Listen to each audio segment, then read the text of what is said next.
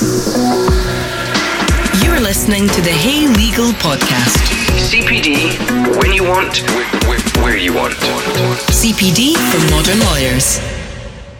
This free Hey Legal podcast is brought to you with the support of Caseload from De Novo Business Intelligence. It was one of the most shocking cases of recent years. One of the biggest police hunts known to Scotland, and 20 years on, a murder trial without a body. On this week's special episode of the Hey Legal Podcast, an in-depth conversation with Tommy Ross QC, one of the Defence Counsel in the hit BBC documentary Murder Trial, The Disappearance of Margaret Fleming. It's an unusual opportunity to see the inner workings of a Scottish court, while the case itself exposes worrying failings in social services. We hear some insights as to what it's like to be part of a televised, media-sensitive case. Occasionally you'd be conscious if you moved from your seat over to where you were asking the questions and the cameras would move. I suppose in the back of your head you're thinking, if I do something really daft and it gets picked up, I'm never going to be able to forget it. 6 months later, your relatives and your pals are going to be sitting watching it. Tommy shares his key points relating to the case. I think a lot of people focus on the fact that she has never been found. Certainly we focused on it. My suspicion is they were probably under surveillance. Well, the fireman said that he smelled burning flesh and you couldn't be left with any impression other than he just got it all completely wrong. We also hear some of the stranger aspects of the case. Really depends on things done or said by the accused. A jury must have taken the view that they sent letters to themselves. So it became a trial about all the things that he had already said. The starting point is, if that's damage, well, it's already been done and we're trying to work our way back from that. Tommy also shares some thoughts on the future of televised cases in Scotland. I suppose it will depend ultimately on how much it cost them and how much they're able to raise from it. And I can't give you any figures on this, but I know it was extremely expensive. The company themselves have already been awarded a couple of BAFTAs. It depends on them maybe selling it abroad or selling it to Netflix or something. So a lot coming up in this week's show, so let's begin. Tommy, thank you so much for joining us on the Hey Legal Podcast. We're going to discuss the tragic and unusual case of the disappearance of Margaret Fleming, which was featured in the murder trial programme that we recently saw on the BBC. I wonder, could you start by telling our listeners how this trial came to be selected? Yeah, in a way it was a bit of a coincidence because the production company were already working with the major investigation teams at Police Scotland in relation to a number of murder inquiries. This was only one of the murder inquiries that they were working on.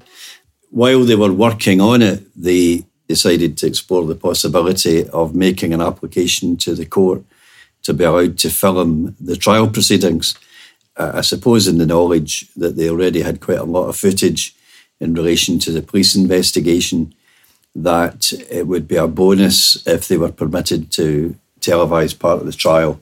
And from that, it sort of grew arms and legs, and it ended with a situation where they recorded every day of the trial, which was about 60 days. So that went from a 1 hour documentary as part of a longer series to a 2 hour standalone documentary in which they had 67 minutes of trial footage over a 120-minute documentary. Yeah. And it's been tremendously well received, the programme. Yeah. How do you feel about what was depicted in the 2 episodes? It's a difficult question to answer because I think that the way the production team put it together was fantastic, and I think it kind of struck the right tone. They didn't sensationalise it, and obviously they dealt with it sympathetically, which included focusing on Margaret Fleming and people who knew Margaret Fleming. So all of that was fine. The only caveat I would put forward is that the trial, as I said, lasted for 60 days or thereabouts. I checked with them and they recorded 6,300 minutes of footage and showed 67 minutes. So for every minute that you saw on the documentary, there were about 99 minutes that you didn't see. And it's been pretty clear from speaking to people since it was broadcast that some people have formed a very strange opinion of the case, which they certainly wouldn't have had if they had seen more of it in the courtroom. Yeah. And in terms of it being televised, how did that play out for you? Did it have any impact at all, do you think, on proceedings? I think you forget about it quite quickly. There's so many things you have to do for a trial starting. You're really concentrating on other things day one of the trial. I suppose in the back of your head you're thinking, if I do something really daft and it gets picked up, I'm never going to be able to forget it. And it's a bit off-putting to think that, 6 months later, your relatives and your pals are going to be sitting watching it, So I don't remember ever thinking that during the trial, because it just became, like anything, it just becomes kind of normal. And I was more concerned after it, because once it's been recorded and you have absolutely no control over what's edited out and what's edited in, it could give quite a false impression. And I think we're all concerned about that if you had, said something a bit daft, or even, did something that people might think was inappropriate, making a face at a witness or something like that, then, we didn't have any right to have any of that edited out. Also, in terms of the sort of interludes, when they see what people will say, when witness X said that and you saw your expression. Now, I don't know, that was a response to what the witness said, I don't know. I mean, I wasn't particularly concerned about it during the trial, but then when they said, right, it's going to be broadcast on this day, obviously there's an anxiety, because you've got absolutely no idea what they're going to select. And it's also quite hard. I mean, they never showed one cross-examination, cross-examinations get a beginning, a middle and an end, if it's been done properly, and they just go in, take 2 questions, but they don't have time to do that. So yeah, there could have been 10 episodes of this programme, if not more. But certainly it's the norm that in the High Court the public benches are often empty. And suddenly you have a situation where there's going to be a massive audience for this, albeit coming in through a televised programme. But the interest in the programme has been really significant. Yeah, I mean, there's 2 levels to it. Obviously, people who have never ever been in court, and I think it's really useful for people who have never been in court to see a documentary like that for a number of reasons.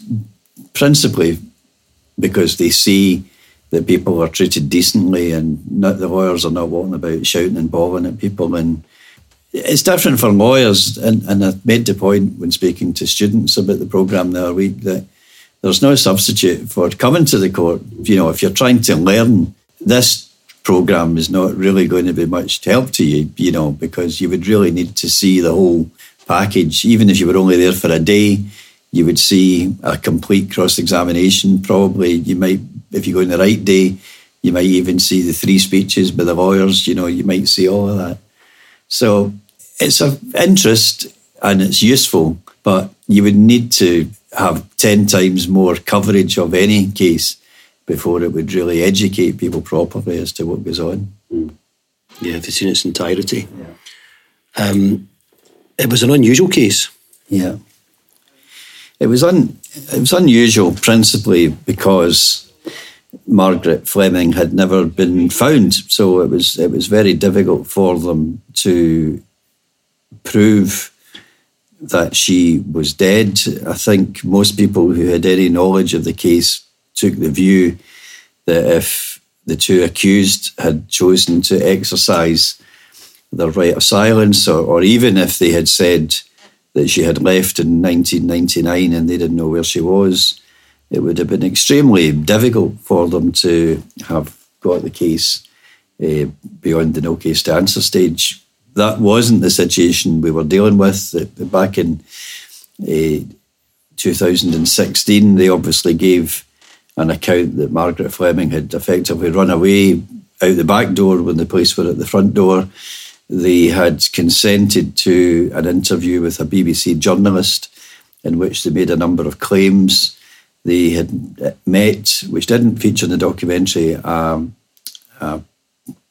freelance press journalist who had taken certain information from them. They had completed, Avril Jones had completed benefit forums in which they made claims about Margaret Fleming's state of health. They had made various remarks to different police officers at various times, ending with an interview which did feature in the documentary, in which they made claims. And that enabled the Crown really to take a strategy that we can show that these people have repeatedly told lies about Margaret Fleming, and why would they be telling lies about Margaret Fleming if there was nothing suspicious about their conduct? So I think a lot of people focus on the fact that she has never been found. And certainly we focused on it because we said to the jury, well, how do you know that she won't turn up next week? And if you've convicted and she then turns up, how will that look? But a really unusual case. I don't think there'll ever be another case like it. But in addition to all of that, it was vast. I noted that by the time the case started, there were 578 Crown witnesses. There were 570 documentary productions. There were label productions. There was a lot of material that had to be considered to prepare for it. And then the trial itself, it lasted about 30 days or thereabouts. So unusual for a whole number of reasons, and mostly unusual because it was televised from start to finish. And would you consider this one of the strangest cases you've been involved in? Well, at the moment it's the strangest case because, it's unusual to become, when you're doing your job generally in a private forum, the doors are open in the court, but nobody really comes. And so you're doing your job in a sort of bubble with other lawyers and judges and court staff and all that. It's really unusual when people who you've never met start coming up and talking to you, and people who you haven't heard from 30 years start emailing you and saying, I see you in the telly and all that. I don't think you could ever be prepared for that. So whatever happens in the future, I'm never, ever going to forget this case. But leaving that aside, it's also a very, very unusual case. But in most of them, there's somebody has given evidence they actually witnessed a shooting, or they heard people say we're going to have to get rid of him because of this or that. I mean, it's really unusual when there's nothing like that, and the entire Crown case really depends on things done or said by the accused. I don't think that's an exaggeration. And I think if you spoke to the prosecutor, he would probably agree that ultimately the main reason for convicting them in his submission was the letters. The jury must have taken the view that they sent letters to themselves. That in January of 2000, they drove from Inverclyde to London and sent 4 letters to themselves from Dumfriesshire, which they would have driven through to get from Greenock to London, and then from London. And how do you explain that? And the only explanation the jury were given was that Margaret Fleming sent them, And also, Mr. Kearney, had put so much information into the public domain, there was nothing you could do about that either, So it became a sort of trial about all the things that he had already said, whereas a lot of trials, what the accused position is, and you might take the view, well, that's only going to make things worse if you go in and say that. So we'd have to advise you that probably better not to give evidence, and we can argue on the basis that the Crown case is weak. You don't have that when he's said so much to so many different people. The starting point is, if that's damage, well, it's already been done, and we're trying to work our way back from that. So, never to be repeated, I don't think. And there was the evidence of the retired fireman. That was a fantastic example of how somebody can be doing their very, very best to help everybody, but could have convinced himself about something that just wasn't right. I don't think he came into deliberately tell lies about anything, but his position in short was that in 2005 he was driving past the house and there was a bonfire. Now, there was nothing unusual about that because there was a bit of a waste tip round the back of the house, and you could see why he would be having a bonfire to burn pallets and various things that were lying about. But he said to the police it was a strange smell from the fire, and he associated it with burning of animals when he had been working on a farm in Canada. Now, to put this in context, Margaret disappeared in 2000. He saw the bonfire in 2005, and then he waited until 2016 to mention it to anybody. So we didn't really see the point of the Crown calling it. And I suppose they were just thinking, well, here's another strange thing they were doing. They had a bonfire, and a big bonfire in their garden for a few days, because he said it had been burning for a few days. And then it surprised everybody by coming in and saying, in fact, it was human flesh that was being burnt, and he knew it was human flesh because he'd worked as a fireman, and once you've smelt burning human flesh, so you never forget it, and there was a variety of problems in making that stick. The whole thing was really strange, and I always wondered what the jury made of it, because he was clearly a nice man, and he wouldn't have come along to deliberately mislead the court, but you couldn't be left with any impression other than he just got it all completely wrong. Yeah. Well, it was certainly a surreal aspect to the documentary. And I think as you added it with the way the documentary was filmed, where it showed the stunning scenery around Inverkip and then focused in on the house and its dilapidated state, and then elements of that type of evidence come into play, it certainly built a picture that was compelling, if tragic, viewing. And do you think this is something that we will see more of? I think they will. It depends. It's been very, very well received in the broadcasting community. There's no doubt about that. The company themselves have already been awarded a couple of BAFTAs, so you would think they know what they're doing, and I know they're very, very pleased with the final product. So on that level, they would love to do it again. And the other factor, and I can't give you any figures on this, but I know it was extremely expensive because the cameras which they used, for example, had to be leased or rented or something, and it cost an awful lot of money. So I don't know if how much money.